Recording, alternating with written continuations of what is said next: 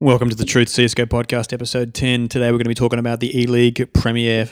We're going to be talking about the recent minor qualifiers, and we'll have a toxic play of the week and a new segment, the round of the week. Let's get into it.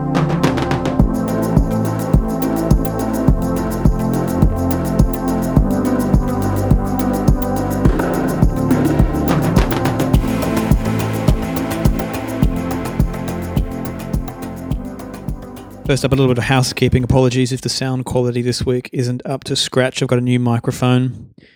I've moved house. There's things in boxes. I know it's been a little while since the last step. I'm just trying to get this out there. My loyal listeners, my loyal fans. Shouts to Bryce Patrick, who recently got in touch via the emails. Bryce has just gotten back into CS, in his words, after years of 1.6. And now he says he's got the bug back. My poor spouse, he says. And this is actually a bit of a phenom that I've noticed. People in their 30s getting the bug back after having not played since 1.6. I assume Bryce is in his 30s, maybe his late 20s. But I gave Bryce a little bit of advice, and if you're in the same boat, it might be relevant to you as well. Here's what you tell the spouse, the old ball and chain. The better half. Here's what you tell them.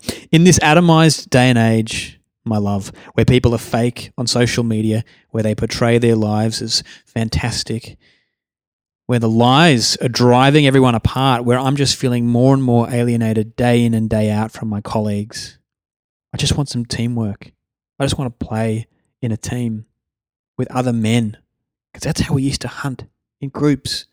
And I need that connection to biological urge. It's a masculine thing. You wouldn't understand it. And it's worked for me in the past, and maybe it'll work for you. Now, as tongue-in-cheek as I say this, I actually believe it. And I think if you're in the industry I'm in, which entails quite a lot of working on your own, it's a real thing. I've recently gotten back into playing soccer, futsal actually, after having not really played any team sports since school, and shit, you need it. We do need it, and I don't think it's particular to men, to be honest. Women need to be in groups as well. It's a human thing. But if you're having trouble with the old spouse, give her that line and believe it, because I think it's true. Now, we're just going to have a few little stories here before we get into the main shank of this episode, which is, of course, the E-League Premier. But first up, the Dust 2 beta's arrived in the last month since the last ep. It's here. I haven't actually played it. I've been moving house. Looks like a more detailed reskin of Dust 2. I was never a huge fan of Dust 2. In fact, I haven't had it on my competitive preferences for a long time now. So I'm not that excited about it. But if you're into it and you think there's a big difference, let me know. I will play it. I'm sure in the next month or two. The next thing I wanted to talk about is the something to work with expression. If you are a regular listener of Pro, Countersports, Esports, Counter-Strike, you might recognize this as Henry G's go-to phrase. For instance, FaZe have a couple of pistols now, armor, an ump, something to work with here, Matt. He basically uses it every paragraph. He uses it as a team that has something to work with, as we now have something to work with because a team has more rounds on the board and there's an actual game going on. It's basically his backup phrase. And I've actually, now that I've become conscious of it, I've noticed it sort of permeating CSGO from within, like an infection. Some of the lesser commentators have been using it on the Tier 2, Tier 3 matches. And I, in fact, noticed it on HLTV, who've been using it in their match rundowns as well. Just the typed summaries, you know. Kinguin won the extra round and were able to buy an AWP, which gave them something to work with, etc. So what I would like to do in this little segment is just propose a few alternative ways of saying this particular phrase. That maybe if you're friends with Henry G, if you're actually listening to this, Hank, you're my favourite caster. That's right. you, my number one overstaticist, have a go at some of these. I love something to work with. Something to work with here, lads. But I think it's time to diversify. So here's a couple of alternate phrases I've come up with. Something they can use, something they can put to use, stuff they can utilize, things that can help them, assets they might be able to leverage in the coming fight, positive resources they can exploit, commodities they can avail themselves of, equipment they can operate, and finally, goods and or services this team have the option to implement, draw on, or bring into play should they require or desire. If you're curious as to hear what that would sound like in an actual match, having won the last round, FaZe now have a couple of pistols, armor, and an omp, which gives them goods and or services that give them the option to implement, draw on, or bring into play should they require or desire. See, it just kind of rolls off the tongue, Hank. So give that one a go. Next grand finals.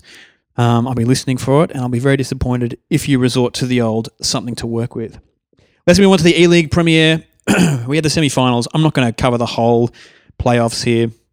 I've done that in previous podcasts, and let's be honest, this match was, this tournament was almost a week ago now. You're all probably over it. You watched it. You read the clips. You watched the clips on Twitch, or you read the threads on Reddit. But there's a few things to talk about which I think need addressing. Cloud9, first up in the semi-finals. Some great form. Beat G2 2-0. Of course they did. Now, even though they lost to Liquid, I still stand by the fact, my assertion, that they're a better team than Liquid, and I think they will overtake Liquid as a top-tier NA team. I neglected to mention that Tariq is actually the leader right now, the IGL of that team. But let's be honest here. Let's be honest. Stewie 2K is the heart and soul of that team. And if they get to a major, it's going to be because Mr. 2K steps the F up. I think this was a good showing for Cloud9, even though Liquid beat them. Obviously, Liquid are on a good run right now. They've got some sort of confidence behind them. But I still stand behind the fact that they don't really have a cohesion and identity. They've got this weird sort of gasping, wheezing form, sort of half corpse in the form of Stanislaw. Obviously, the guy has some amazing plays, but has some absolute silver plays sometimes. Could it be that Elige perhaps eventually replaces Rush on Cloud9? It's a possibility. I don't think it's a necessity. I still think Cloud9 are heading for the stars. So let's just go straight to the finals here, which was obviously Astralis versus FaZe. First up, Anders and Semler were casting this together, and I thought that they weren't going to cast anymore.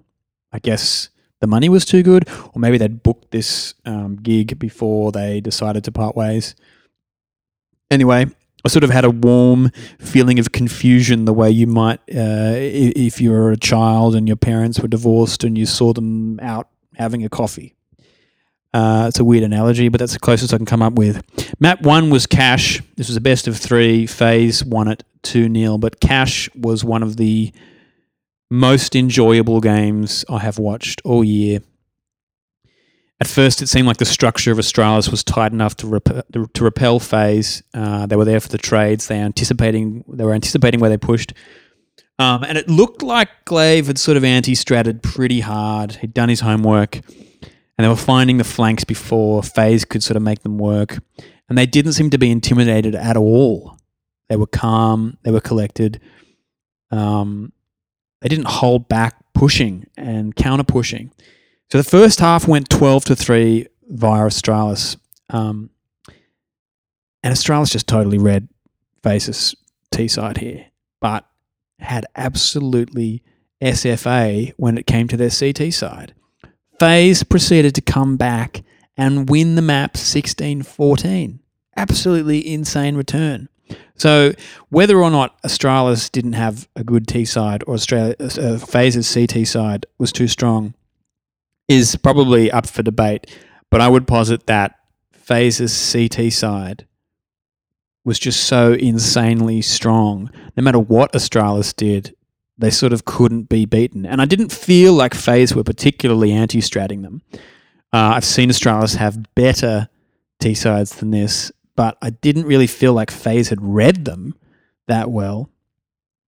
And actually, I think one of the real sort of wild cards in this matchup was Carrigan. Now, Carrigan, now that he's got these sort of insane players all around him, seems to have just like freed up every sphincter in the man's damn body. He's like a real fragging presence right now. I think he might have been top fragger in the second half of this. I'm not sure. But basically, he's sort of quite an unknown quantity now. He can kind of do whatever he wants. You see him switching basically almost every round. He's like the get right of this team right now. He had a great hold on A site with a FAMAS of all guns.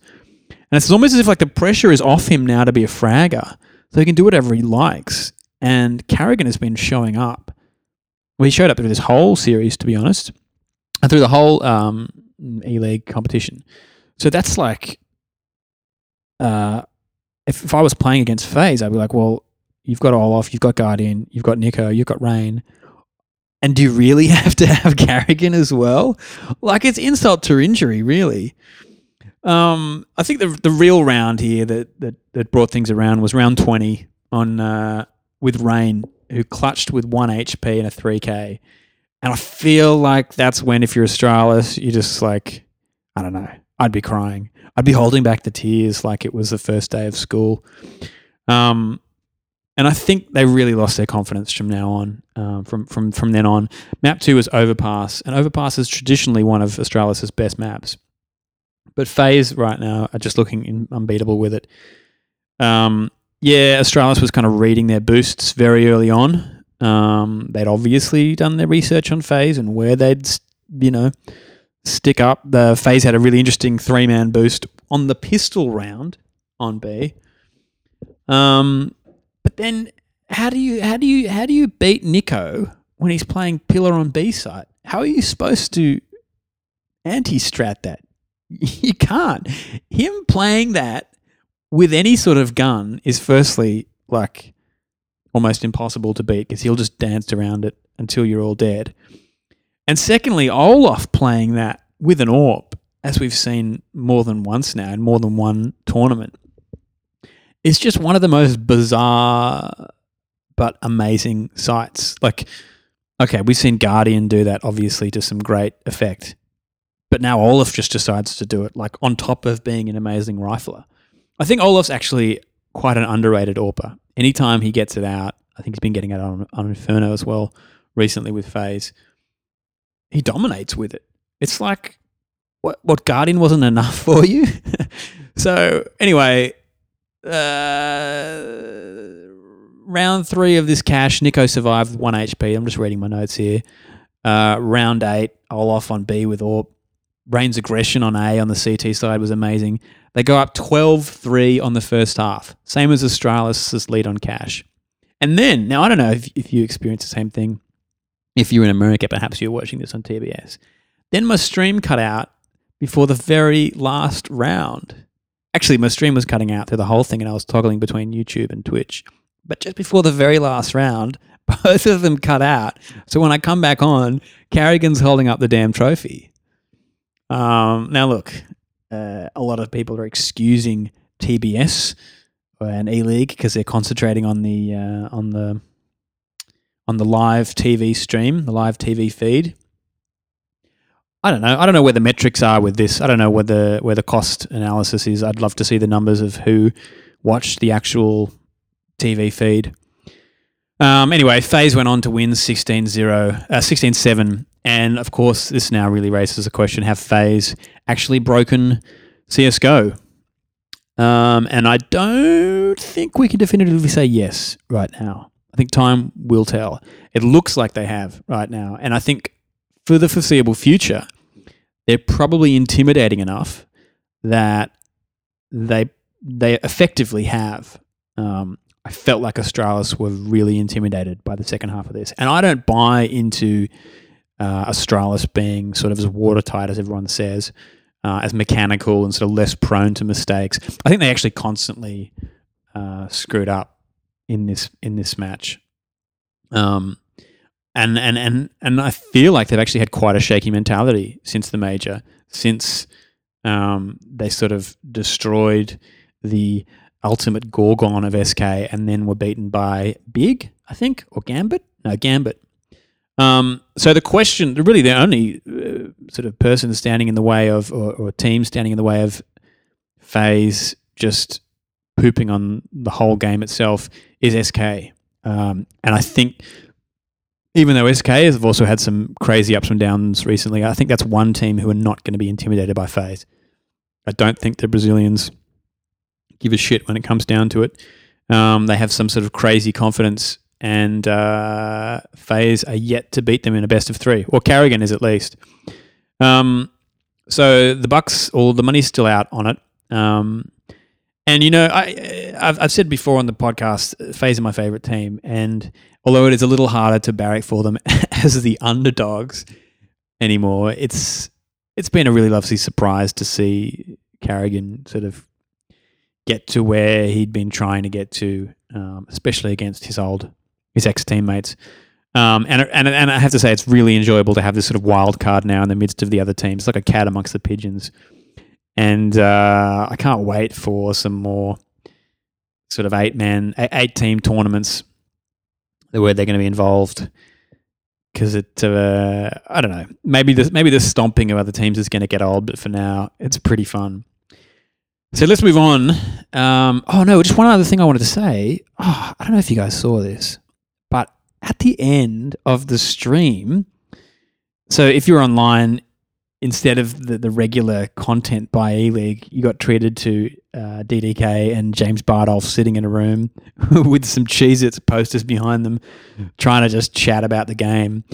And look, I didn't watch it throughout the game, but at the very end, I watched the last, 5-minute, wrap up from them. And they looked like they just had an argument. And Bardolph said, and I quote, "Hopefully next time we can commentate the finals." And DDK said, "Well, who wouldn't want to commentate the finals?" And Bardolph said, "Apparently you." And he looked shitty. He wouldn't even look DDK in the eye. So something's happened between those two. Anderson and Semler have broken up. Well, apparently after this tournament. Henry G and Sadicist are on the rocks, are going to have a break, as we heard on the esports podcast recently. If you haven't checked it out, check it out. And now Trouble in Paradise with what Reddit likes to call DDK and Black DDK, or James Bardolph and White James Bardolph. I don't understand the comments about these two. I think Bardolph's actually one of the greatest commentators we have. I think his turn of phrase is just awesome. I forget which match it was. I think it was maybe a Fnatic match where maybe Flusher or Get Right threw a molly into Apps on where was it? A-Site Inferno. Bardolph was like, "It's a Sunday roast. Everybody's burning. Let's get the potatoes and veggies out." I think he's good. I don't know if he comes up with them before the broadcast or not, but he's always entertaining. Anyway, remains to be seen what happens with that duo. Let's move on. Now, I've had a lot of content that's arisen in the last few days with the minor qualifiers. But let me just back up a bit, because I am supremely confused right now by what's going on in the pro scene. Now, I was going to do a little bit about VP, how Pasha stepped in as VP's IGL, and I was looking at the next 24 hours, actually, where we see VP facing off against G2, Team 5 in ECS. And then I was like, hold on, what the fuck is ECS? Now, I don't know. I can't be the only one who finds HLTV absolutely just bonkers incomprehensible. Because there's so many matches going on all the time, and there's so many different competitions, and there's so many regional competitions that I don't know, whether they're important or not. But apparently ECS is its own thing entirely. It's separate from the minor qualifiers. It's separate from E-League. It's separate from ESL. It actually stands for the Esports Championship Series. It's organized by Faceit and YouTube. Apparently it's a thing. I don't know. Let's just forget it all for the moment. And talk the major right now. I think I'm going to have to leave that VP thing until they've actually, we've seen how they do. I didn't really understand why Pasha would become the IGL, but hey, if it's going to stop them from breaking up for another 6 months, then good. So be it, bring it on. I never want them to break up. So let's move on to the major and the qualifiers that have been happening right now. Unless you've been following a specific region, it's kind of mind-melting. How many matches, how many teams, where the qualifiers are happening. There have been some people who've done some really helpful flow charts, posted them on Reddit. Still confuses the hell out of me. Anyway, if you've been living under a rock, the major has been announced for January 19th to the 28th in Boston. Hopefully the Affleck brothers won't be there. It's going to have 16 teams. 8 of those teams are already determined. They're the legends from last year. The other 8 will be determined by a 16-team playoff called the Major Qualifier. That's going to happen the week prior. And out of those 16, they're made up of the bottom 8 from last year, plus 2 from the Americas, 2 from Asia, 2 from CIS, and 2 from Europe. And to get those regional spots, you've had to go through an open qualifier with, a shit ton of teams. NA had 98. EU had 382. So they went down to 16, then down to 8, and then 2. I was trying to work out how many maps you would have to win if you were an unknown team in the EU Open. Like, if you went from absolute unknown 5-man mixed team to winning the major, how many maps would you have to actually win? That's what I would like to know. Like, at minimum, if anyone's out there and can do the math for me, or the maths, depending on where you are from in the world, let me know, because I just cannot work it out. It looked like Kingwin only won 4 to get them a spot in the minor offline qualifiers, and then maybe, who was it? Immortals maybe had to play like 6 or something, or I don't know. I've confused myself just trying to work out the most basic maths for one of the teams just through HLTV. So if you know, let me know. I'd be really interested to know, if you're nobody, how many games do you actually have to win? So there's been a lot of hacking bans as well. A bit of a scandal with Sevo, who are the guys who've been running some of these minor qualifiers. And they issued a statement recently that said that they only ban what's been picked up by their anti-cheat system. Now, I guess some of the scandal has come about because players have been banned either sort of a few matches into the qualifiers or like on the 15th round of a map. But this seems to be the result of the fact that their cheat system sometimes isn't quite sure whether it's got enough to actually just convict someone, so it flags them, and then a moderator has to come in, check out the evidence, and then make the call. So the Sevo statement was quite sort of confusing and contradictory. The truth is somewhere sort of in between. There is an account review process. The software picks up a bunch of stuff, and then a staff member reviews it and says yes or no. So the delay on calling these cheats is a result of man and machine working together. Beyond that, the drama just sort of escapes me. What you need to know about these minor qualifiers, and the big story really, is that NIP have bowed out after losing to Pride and Team 5. Who, you might ask? Exactly. This is the same NIP who beat Big 16-0 only days earlier, which of course raises the question, how did Big get so far in the major? One Reddit user said that if there's no bug, there's no Big. Was Big just exploiting the jump bug to get into the major? It's a good question. Anyway, back to NIP. Now, NIP, this is the 3rd major they've failed to qualify for. And Team 5, who beat them, is the same Team 5 who Optic and Godsent beat the same day or the day before, 16-1 and 16-0 respectively. Now, I didn't watch these matches. I might need to go back and watch them. I'm not sure I have enough stiff whiskey to withstand them right now. But apparently Cash was Pride's best map. They'd already taken 2 victories on it in the minor qualifier. We all saw how good Nip was on Cash during the ESO 1 Cologne, but there's a lot of talk on Reddit that lays the blame at the feet of Exist for this bad veto.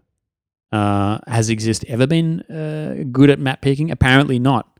Apparently since 2013, Exist has been trash at picking map vetoes. I wouldn't know, but that's the opinion of various Redditors. What's there to be done at this point to save Nip? Can Nip be saved? Some are proposing that they get mashed together with Fnatic. Get Right seems out of ideas. He took to Twitter saying this is soul crushing. Don't really have any words, which I always find a funny expression. You've actually just used words, but anyway. From what I can tell, Nip's strats, they're just kind of a bit shit, aren't they? I haven't really seen much of them since Cologne, but it was kind of unbelievable how far they got in Cologne with such shitty strats. And granted, they basically played the same map, Cash, the whole time. But even on Cash, I was like, yeah, how are you winning these maps? Like, the calls were shitty, the rotates were shitty, the mid-round calls were kind of shitty. Now, there's some of the irony involved in them being knocked out, obviously, that Freiburg's Optic have made it through to the NA qualifier. And I think this, look, what we're seeing here, the actual results of an actual shake-up, like an actual new chapter in someone's career and what it can do. I always kind of tend to think of things in a narrative way, and what NIP feels like to me is, it's like if you can compare it to the Rocky series, right? Rocky 1, obviously one of the greatest movies of all time. And then they kind of get progressively worse. Rocky 3 was quite good, but downhill basically. There's like a bit of an uptake in Rocky 3 and then downhill, progressively worse. Then there's a hiatus, right? A 16-year break. Stallone goes off, does a bunch of crap movies, has a bunch of steroids or whatever, HGH injected into his toes. Gets caught looking at co-ed porn or something. Then he decides to come back with Rocky 6, Rocky Balboa, right? 16 years older. He's got something to prove, right? This is a news story of a guy who's hasn't even boxed for 16 years. It's actually a new take for the first time since the first movie. Breathed new life into the franchise, right? Great movie. And then Creed comes along. New director, new star, and Rocky's repositioned as the mentor, right? Creed's probably the best movie since Rocky 1, let's be honest. So maybe Get Right and Forrest actually need to recast themselves, not as the star players or backbones or major threats, but as the wise, calm support players who've seen it all, a.k.a. Adam Freiberg in Optic. Now, yeah, okay, Rez and Draken were supposed to be the hot and young and the new guys, but the team still has a majority of old guys. It's like a new team by token only. Like, what voting rights do these guys have? It's 2 versus 3. So whether they change the map pool to reflect the new guys or not, as we've discussed on this podcast before, the old guys still have more weight and therefore more presence on the team. So I think whatever needs to happen now with NIP has to be a move that makes these old guys feel valuable, right? Because you get to this level, their age, their level, their amount of experience, the weight of what they've earned and what they've won, and you kind of want to use what you've got. If you don't use what you've got, if you don't feel valued, you don't feel happy.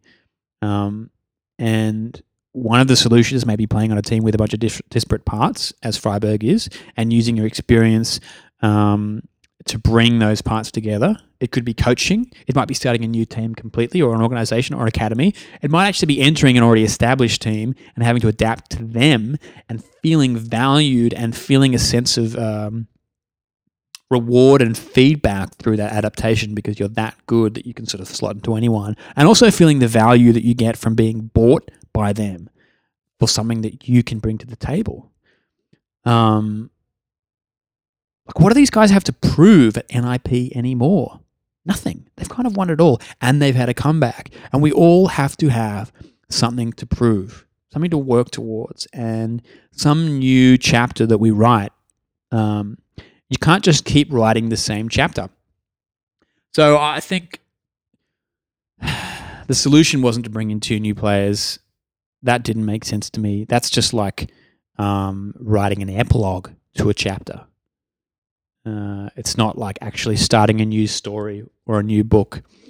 So I think poor old Get Right's going to remain sort of speechless and what was he? Soul crushed until he actually turns the page and writes a new chapter at the top of that page. Finally, now, we just mentioned Pride, who beat NIP. If you're near a computer, go to Google and search for the player Reatz from Pride. That's Reatz, Reatz from Pride.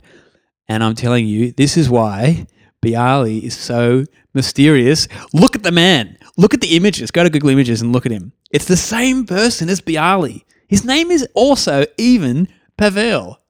So we've. I feel like I've cracked why VP's going through this slump.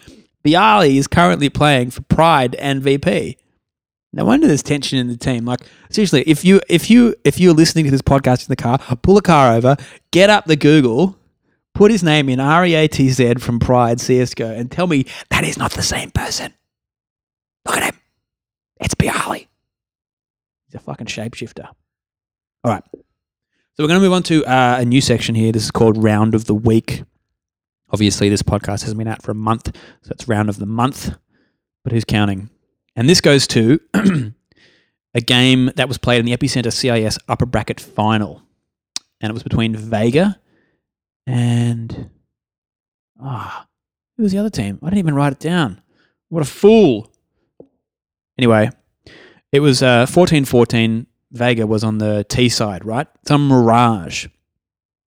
I'm sure you can find it with the amount of information I've given you. Anyway, what it was a very, very basic T-side strat on Mirage that I'd never seen done as cleanly. So 2 was sitting in Palace with the bomb, right? Not showing their faces. 1 was B apps, and 2 were B sort of just outside kitchen above stairs to lowers. What they did was throw a bunch of mollies, smokes, and flashes into B. And the apps player pushed out. Oh no, they were against Na'Vi. Yeah, okay. So Na'Vi begin rotating over to B, right? Because you've seen 3 lots of smokes and mollies and flashes come in. As they do, 2 players who are at the top of stairs push out. The 2 players push out Palace, right? Which means that they make 2 frags on the people who are rotating. Meanwhile, the 2 kitchen players push unders, and then they both pincer the site that way. Like the most basic cheese strat possible, right? The only difference is here that mid is completely open and A main is completely open.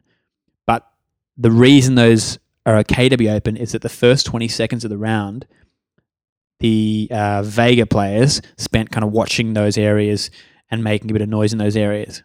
So you're not wasting anybody in mid, you're not wasting anybody in A main. Everybody's set up to trade everyone else, and the B apps player, as he did in this round, got killed, but that's fine. He caused the entire team to rotate. Check it out if you are interested in looking for a strat for your new team. I think Bryce Patrick, who got in touch with me, has a team that he's trying to get together. Could be a good one to check out as a very basic strat if you're starting out with putting a team together. Let's move on to the Toxic Player of the Week. Obviously, Toxic Player of the Month too. This was on a game of Overpass that I played. I was solo queuing. And the Toxic Player of the Week goes to a player called, funnily enough, Dick Head. 2 words, Dick Head. And he was playing with his 2 buddies. One was 419 Inject Spinach, and the other one was called Quake Pro. Now, me and this other player, Buzz, we were both soloing here. Actually, we were playing to win, playing for the whole reason that you play. And anytime this guy, Buzz, was sort of left on his own to clutch, which was often because he was actually A long and the other team rushed B quite a few times, this guy, Dickhead, would come on the mic and tell Buzz to just uninstall and kill himself. He would say, Buzz, you're shit at Counter-Strike, and I'm quoting here, a literal piece of shit. That's what he'd call Buzz, a literal piece of shit. And this is despite the fact that Buzz was making call-outs on the mics quite frequently. In other words, Dickhead believes that poos can talk. Dickhead believes in talking poos. So if you're out there, Quake Pro and or 419 Inject Spinach, be a good friend. Get Dickhead some help. There's often some telltale signs of psychosis. Marijuana use is one of them. Being withdrawn and anxious is another. Still another is living with your parents or partner and being put into a double bind. Now, if you haven't heard of the term double bind, here's a bit of psychology 101 for you. A double bind is when you are given two things to do at once that are both incompatible. So if your mum says, you must love me, but she's being an asshole, you can't do those two things at once because love is spontaneous and it cannot be ordered. And so your personality splits into two, so you can do those two things at once and sort of remain, pleasing both your mum and pleasing both reality. Then a dickhead might be living with a partner who says, just be yourself, but then complains when he plays video games. But dickhead is in love with this woman. In fact, he's married to her. So he starts to split personalities. So one of his personalities can be the person he enjoys playing video games as, and the other one is the one who's with his wife and who loves his wife and who does what she says, what she wants.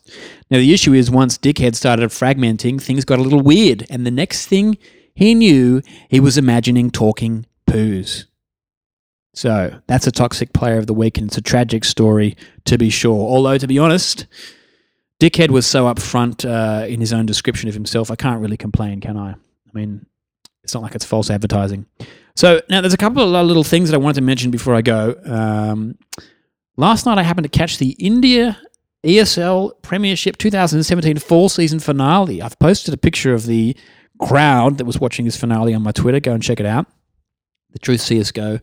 And this was a final between Entity versus 2Easy. Obviously, I've never heard of these teams. The AWPer on Entity was called Hunter. The casters were saying he's basically the best player in CSGO in India. And I did a little Google about this guy, and he's actually a professional snooker player as well. Now, it's hard for me to tell whether this is because Hunter is a prodigy of all things game-related, or there's just not many people in India who are playing CSGO. But apparently, 0.01 of the population of Indians play CSGO.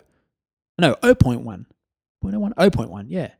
So that's still... Wait, is that right? Yeah. No, that can't be right. 0.1? Well, 0.1's 100,000, right? And 0.1 is 1 million. Even 100,000 players is a fair amount. I think there's probably far less than that in Australia playing CSGO, and we're fielding teams that are okay. I mean, you've heard of them, right? You've heard of Chiefs, maybe? You've heard of Renegades. Sure, there's some NA players in there, but whatever. But where are the Indian players? That's what I'm asking. These guys actually seem quite good. Is it just that there isn't money in the sport yet? I'm going to be keeping an eye out for some Indian teams in the future. I haven't even looked whether they're actually in the running for any of the minor qualifiers, but I guess I should do that straight after this podcast. Now, coming up, we've got DreamHack Denver in 5 days, Epicenter in 8, and the CIS Minor in 11. I had a little bit of other news, but nothing really huge. So I think I'm going to end this here. Get in touch, the Truth CSGO podcast at gmail.com or Twitter at Truth CSGO podcast. Now, one other thing you can do if you're a fan or you're enjoying the content, leave a review for me on iTunes. That would be lovely. I think it makes a difference, to be honest. I'm not asking for any money. I'm not advertising any shitty fucking gambling sites. Fuck off, all of you, with your stupid CSGO skins ads. Seriously. This is the organic podcast. This is farm to table. There's none of this gambling bullshit here. None of this chummy betway sort of relationships. This is pure, how do you say it, ethically sustained CSGO podcasting. So if you're into it, support me on iTunes. Leave a review. Thanks very much. See you next time.